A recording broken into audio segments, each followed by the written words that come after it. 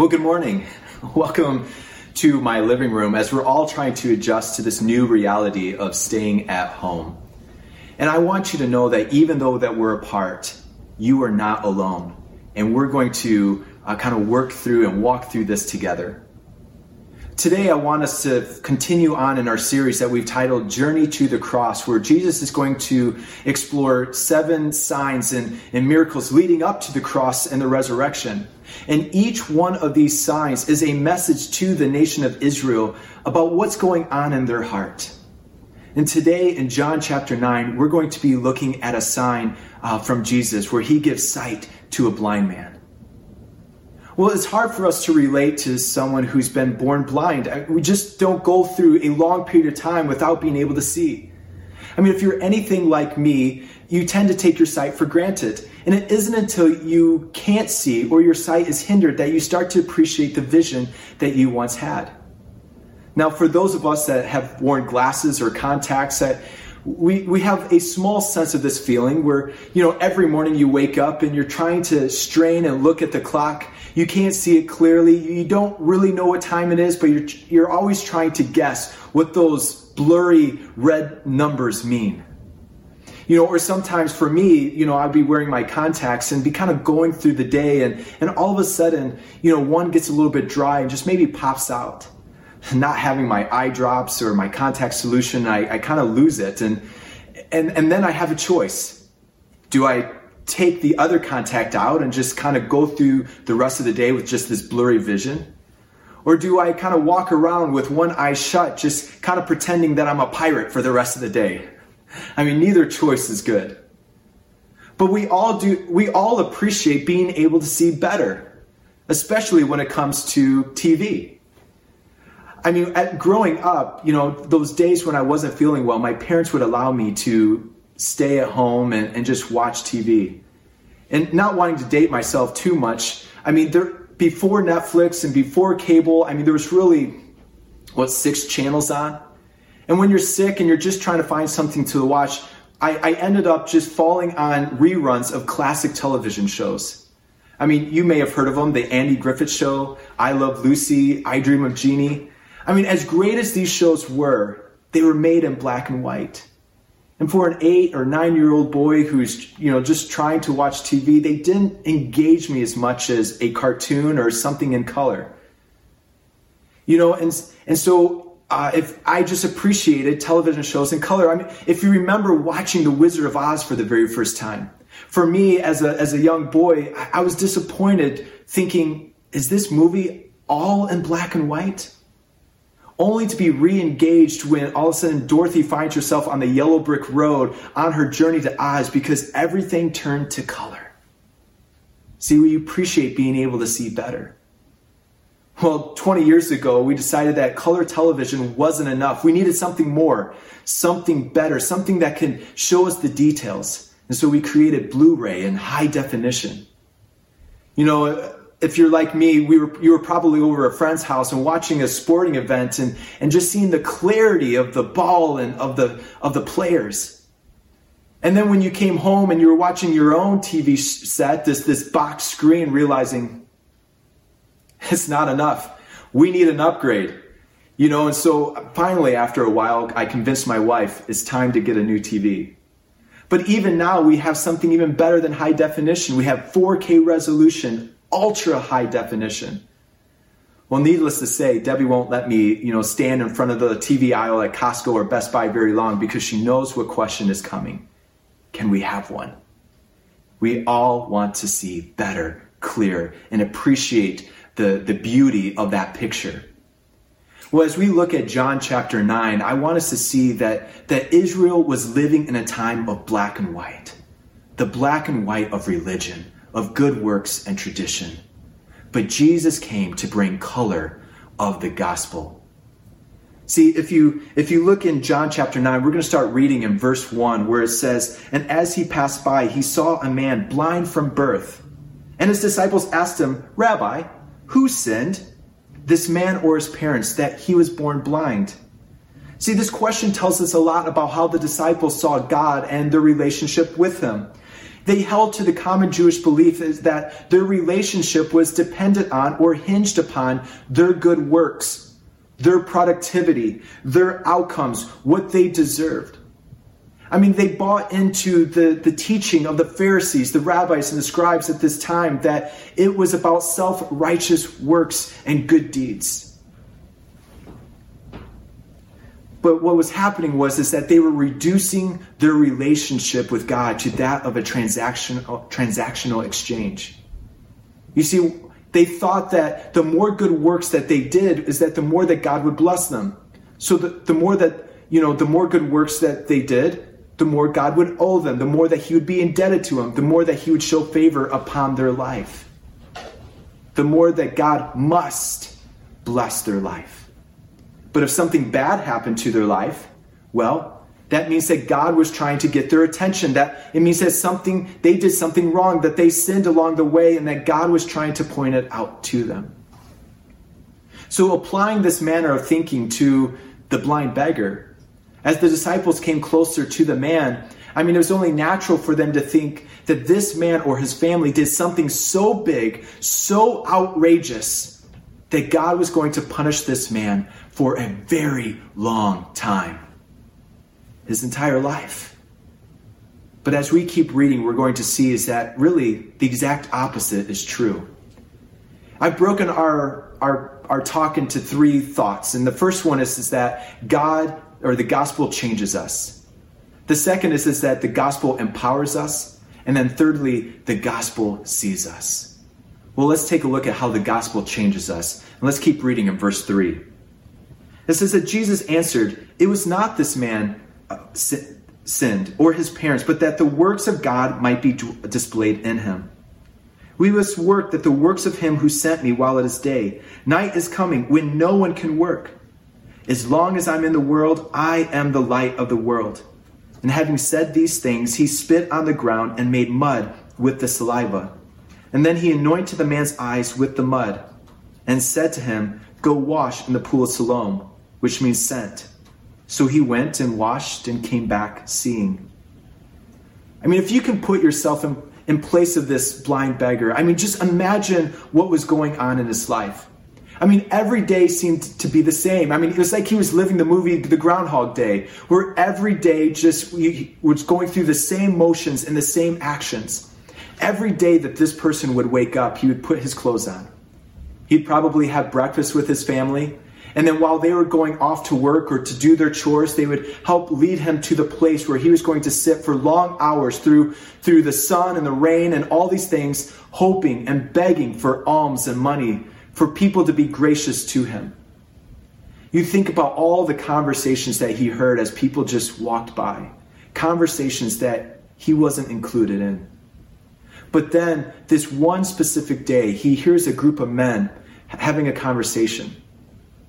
And though he can't hear everything, what he can hear is that this group of men is starting to come closer. And as he starts to listen in a little bit more, it sounds like they're talking about him. I mean, some, it appears that are being judgmental about his disability, but there's nothing new in that. I mean, for years, he's probably sensed people staring at him, hearing them scoff and criticizing him for being a beggar or thinking that God was cursing him. But this conversation was different because this group of men stopped in front of him. And one of the men kneels down and says something strange. He says, "I am the light." And then he starts to feel mud being put on his face, and he's being told, "Go wash in the pool of Siloam." So he did. Oh, if you can imagine what was going through the blind beggar's mind at that time, as he starts to put water onto his face and just kind of wash off the mud. And for the very first time, he sees something more than just darkness. He sees the sunlight and the sun rays coming through his fingertips and just with the hope and the encouragement that he felt. That maybe as he's splashing more water in his face, that he's looking down and seeing his reflection, seeing what he looks like for the very first time. Or maybe as he's looking around, he's just trying to soak it all in, the color, the flowers, the shapes, the objects, everything that his family has been describing to him for his entire life. He now gets to see for himself. See, Jesus gave him sight. But not only did he give him the ability to see, he gave him his life. Everything changed in this man's life. You see, no longer will this man spend his days begging and relying on the mercy and kindness of others, but that he was going to now be able to work and be self-sufficient for himself. No longer is he going to be not included in community and in conversations and even in parts of the temple, but now he's going to be able to participate. No longer is he going to feel like he's a burden to his family, but now he feels like he can be productive and help out with the chores and everything that's going on in the household. No longer is he going to feel incomplete because he was just made whole. Jesus had changed everything. And you have to imagine is that the blind beggar was having all of these thoughts and taking it all in, thinking about this one man who gave him the gift of sight. But what did he say right before? He said, I am the light of the world. You know, and like this blind beggar, we are all born in spiritual blindness, unable to see the light of the gospel. And no matter how hard we try, no matter how hard we work, no matter how much we want it, we just fall short. We don't feel like we're complete. But then Jesus came. Jesus reaches down and opens up the eyes of our heart so that we can see him. So that we can see everything through the eyes of the gospel. You know, I don't know about you, but there are times where I'll be walking through my house or maybe walking through the church and someone doesn't see me and turns off the light and everything goes dark. And you sit and you waiting for your eyes to adjust. And pretty soon they start to adjust where you can start to see some objects. You can start to see some shapes. You start to get a little bit comfortable that you can, continue walking without bumping into things. Maybe you start to feel pretty good about how you can navigate through hallways and get to the bathroom without bumping into a wall. I mean, there's some people that even prefer to live in the shadows. Well, on the other side, there are times when we just kind of wake up and our eyes haven't yet adjusted and someone flips on that light and immediately you squint and it hurts, it's painful. And our natural inclination is to turn off the light so that we can go back to the comfort and the safety of the darkness. But if we just wait just a moment, our eyes will adjust and all of a sudden we can see with clarity everything around us. And that's the gospel. You see, that for some of us, we want to live in the darkness of sin. We get comfortable. We even prefer it. But when Jesus showed up and gave us the gospel, he allows us to see the color. He allows us to see the light. And if we will just allow our eyes of our heart to be exposed to it, we will see of all the things that we're missing, that we were missing him. So the question is that will we accept the light or will we reject him? Well, moving on, I want to show you that the gospel empowers us. You see, everything changed for this blind beggar. I mean, yesterday, no one really cared about his story. No one really cared about who he was. But now, all of a sudden, because of this miracle, because he now can see, he finds himself in the middle of the religious leaders having a discussion, being on trial, because they want to know what happened. What is going on? How could he see? Now, a little bit of a side note, the Pharisees didn't like Jesus. They didn't care for him at all. I mean, they didn't like how his popularity was getting greater and bigger than theirs. They didn't like how his message was contradicting their teaching. And they especially didn't like how Jesus didn't submit to their authority or follow their traditions. And so when they were asking the blind man what had happened, it wasn't because they were just curious. It wasn't because they were excited about this miracle and wanted to rejoice and celebrate with this man who was once blind, now can see. No, they wanted to know the details because they wanted to put Jesus on trial and hopefully have him arrested. Well, let's take a look at the testimony of the blind man and what he says. And immediately they find out the first thing that they can put against Jesus. In verse 14, it says, "Now it was a Sabbath day when Jesus made the mud and opened his eyes." So the Pharisees again asked him how he had received his sight. And he said to them, "He put mud on my eyes, and I washed, and I see." Now, the Pharisees took their traditions and their laws very, very seriously. I mean, if you grew up in church, you know this. But when it came to the Sabbath, they took it to a whole new level. You see, in Exodus chapter 20, God gave 10 commandments to Moses. And we know, a lot of us know those commandments. And one of those commandments was to keep the Sabbath holy, to not work on the Sabbath. Well, the Pharisees thought, you know what? That commandment is kind of open to interpretation. And we kind of need to help God out. And so we're going to put some framework. We're going to put some categories around the word work. And so to help God out, they put 39 categories around this word work, and to make sure that people didn't break the Sabbath or they didn't do work on the Sabbath. And one of those categories was medical care. You see, you were only allowed to help someone, give them medical care on the Sabbath if it was a life or death situation. Well, obviously, this man was born blind. He'd been living with this blindness for his entire life. And so it wasn't a life or death situation. And so therefore, Jesus broke rule number 1. But also, when the man described what Jesus did in this miracle, that he spit on the ground, that he kneaded the mud and created mud and put it on his face, again, you weren't allowed to knead anything. They considered that work. And so, the Pharisees had made up their mind. It was obvious that Jesus had broken the laws. It was obvious that Jesus had broken their traditions, and therefore he was a sinner. But there were other people, a part of this trial, who just couldn't believe it. How could a man who could do such great miracles be considered a sinner, be considered someone who comes from the devil? No, he had to be someone sent from God. And so they ask the one who was once blind, "Who do you say Jesus is?" Well, the man replied in verse 17, it says, "So they said again to the blind man, 'What do you say about him, since he has opened your eyes?' And he said, 'He is a prophet.'" Again, someone sent from God. This was not the answer that the leaders were looking for. Not at all. Again, they've made up their mind about Jesus. And they were looking for testimony just to discredit who Jesus is.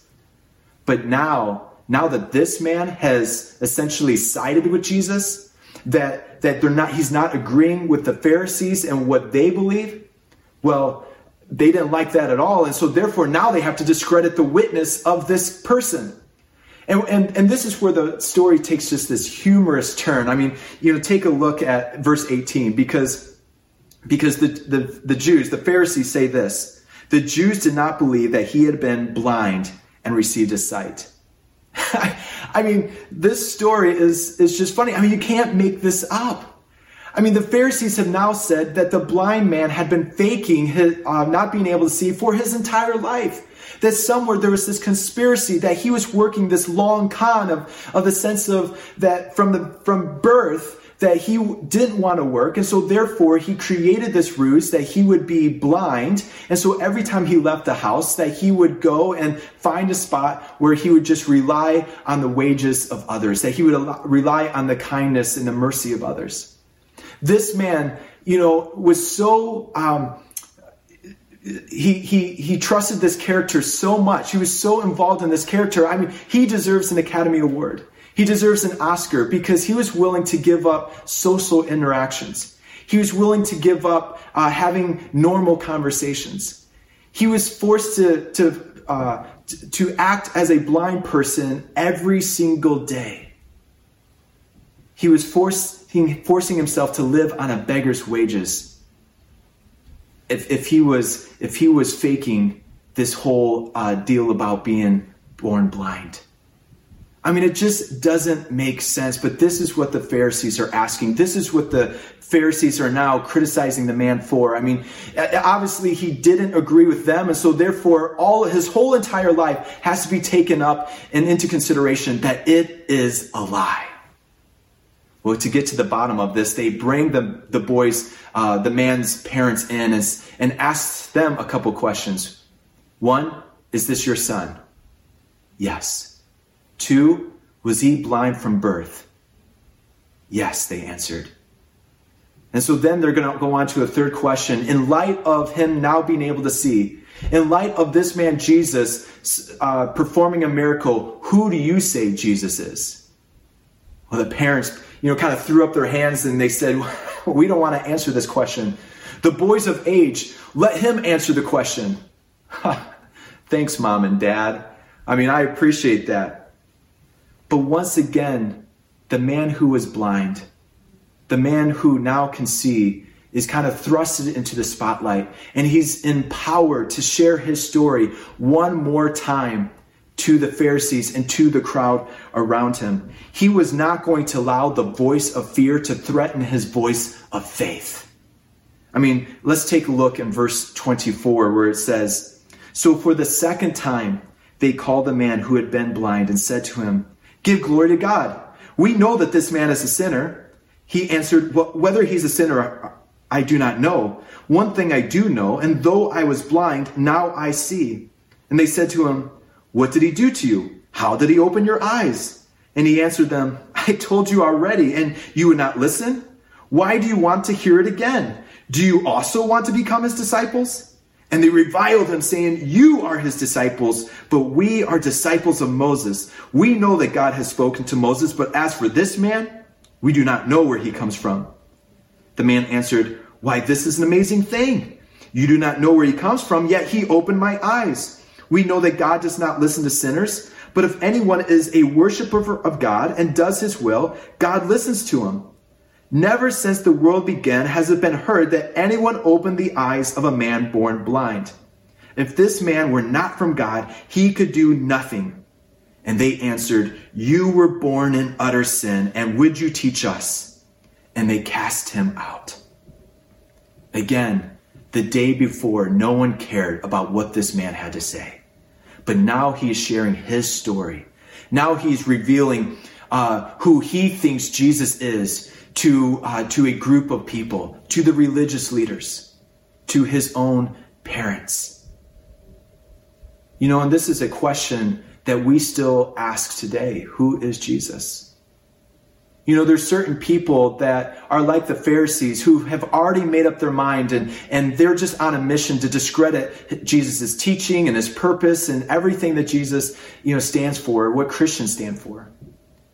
There are people like the parents who want to take and adopt some of the things that Jesus did, who want to rejoice in the good parts of Jesus, but aren't willing to take on all of Jesus, are not willing to accept all that he is and make him Lord of his life. And then there are times where you come to the person who was born blind, where we see that Jesus kind of appears before them and gives them sight and allows them to see and calls him Lord. And we're going to see that. So the question I have for you is, who is Jesus to you? Who can you relate to in this story? Is it the Pharisees? Is it the parents? Or is it this man who was born blind? Well, let's take a look at how the gospel sees us. See, the Pharisees saw this man through their religious lens. They saw him as a sinner. They saw him only for his disability and just being a person who is a beggar. His whole identity was centered around his inability to see. Even once his sight was given to him, his own neighbors, the people who lived closest to him, didn't even recognize him, didn't even know who he was. Let's jump back to verse 8, when it says, the neighbors and those who had seen him before as a beggar were saying, is this not the man who used to sit and beg? The people around him didn't even know him. They lived close to him. They walked by him. But to them, he was just a blind man. They never learned his name. They never learned what he was interested in or how to care for him. Sure, some of them walked by and put some money into the cup, made themselves feel better, but they never really got to know this man. And it wasn't until Jesus came and looked at this man and saw past his disability, saw past his imperfections, saw past his identity of who he was as this blind beggar, and saw how God, his Father, was looking at him, saw him through a lens of love, saw him through what God was doing through him and how he was going to display God's glory through him. It's easy for us to look in the mirror and to see all of our imperfections. I mean, when we look in the mirror, most of us look at it and see all the things that we don't like about ourselves. We see our mistakes. We see our hurts. We see our failures. We get this sense where we feel like we're alone, that no one sees us, that no one cares. But in this story, it's obvious, it's evident that Jesus does care, that he does love you. And he looks past all of those hurts and all of those mistakes and all of those failures to call you to himself. You see, for the second time, Jesus seeks out this man.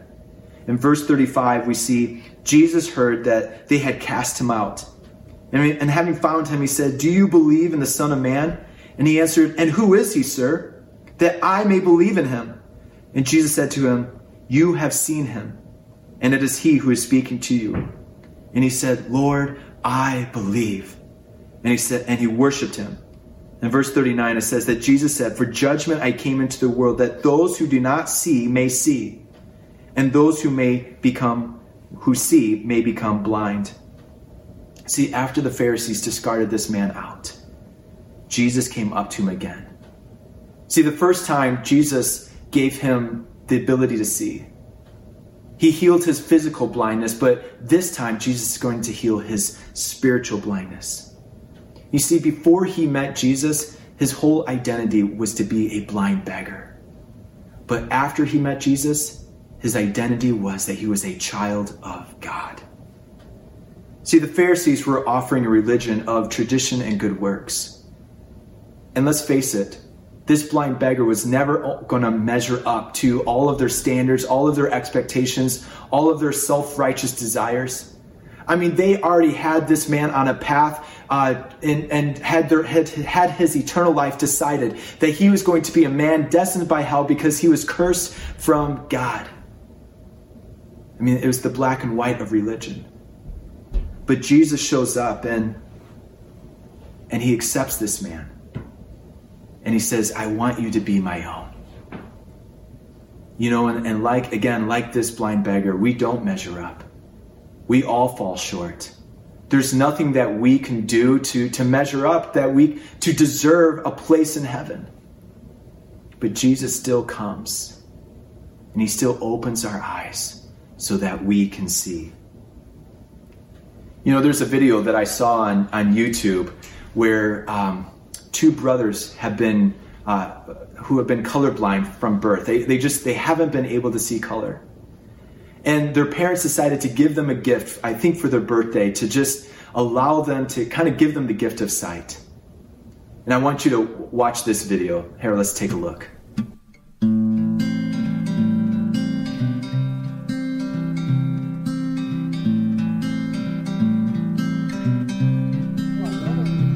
Say it loud. Wait, what color is this? It's orange. Oh, I thought it was What's the top one? top one looks orange to me It's too. green. That does look kind of weird.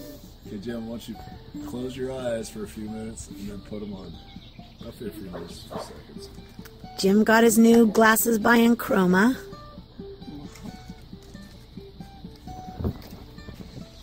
Stand by the towel with Ryan, too. That's going to really explode. Yeah, this towel is pretty.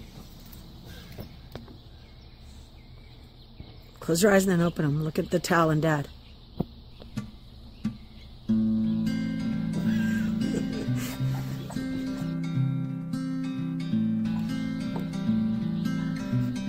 What do you see? Tell us.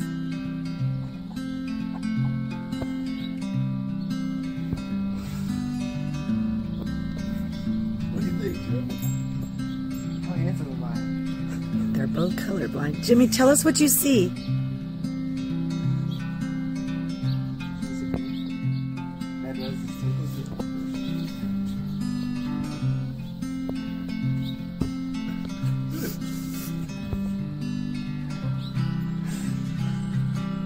So bright. It is bright. Check it out. It's like you wear them. It's so different. Little thing to bring. Where maybe you see a color at a time.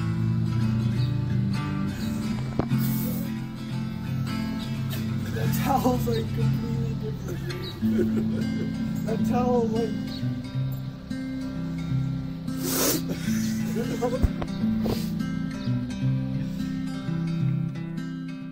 Well, if you're like me, you teared up while watching that video. I mean, what an amazing gift, the gift of sight. You see, the Pharisees were offering a religion that was black and white, a religion of good works and traditions, but Jesus was offering the color of the gospel. He opens the eyes of the blind so that they can see more than just darkness, so that they can see more than just rituals and traditions, but that they can see all the things that God has for them. And it's his desire to open your eyes because he has so much more for you. When we accept black and white, when we accept the religion of the Pharisees, it's like we're trying to take off our glasses, that we're desiring to live in this life of being black and white. It's having the thoughts that I have to do better, that I have to do more, that I have to be good enough. But when we accept what Jesus has done for us, then we're living through the lens of the gospel where it's Jesus is better, where Jesus has done it all, where Jesus is good enough. See, don't allow this opportunity to pass you by where, because we're scared, because maybe we don't totally understand, that we desire to just take off the glasses and just live in the darkness where we feel like it's safe. No, Jesus says, I am the light of the world. There's so much more that he wants you to see. But first, he wants you to see him. Let's pray. God, we just ask that we can just see you for who you are. That you just open up the eyes of our heart, that we accept your gospel, that we accept that you died on the cross for us, that you took our sin and placed it upon yourself. Lord, to know that we don't measure up, but you do.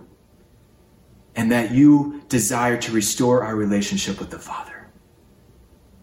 So God, I just pray that even now in the comfort of our homes, that watching on TV, that people will just open up their hearts to you and call you to be their own. Lord, that you will be the Savior of their life. And we pray in all of these things in Jesus' name. Amen. Have a great week, Westwood. We'll see you soon.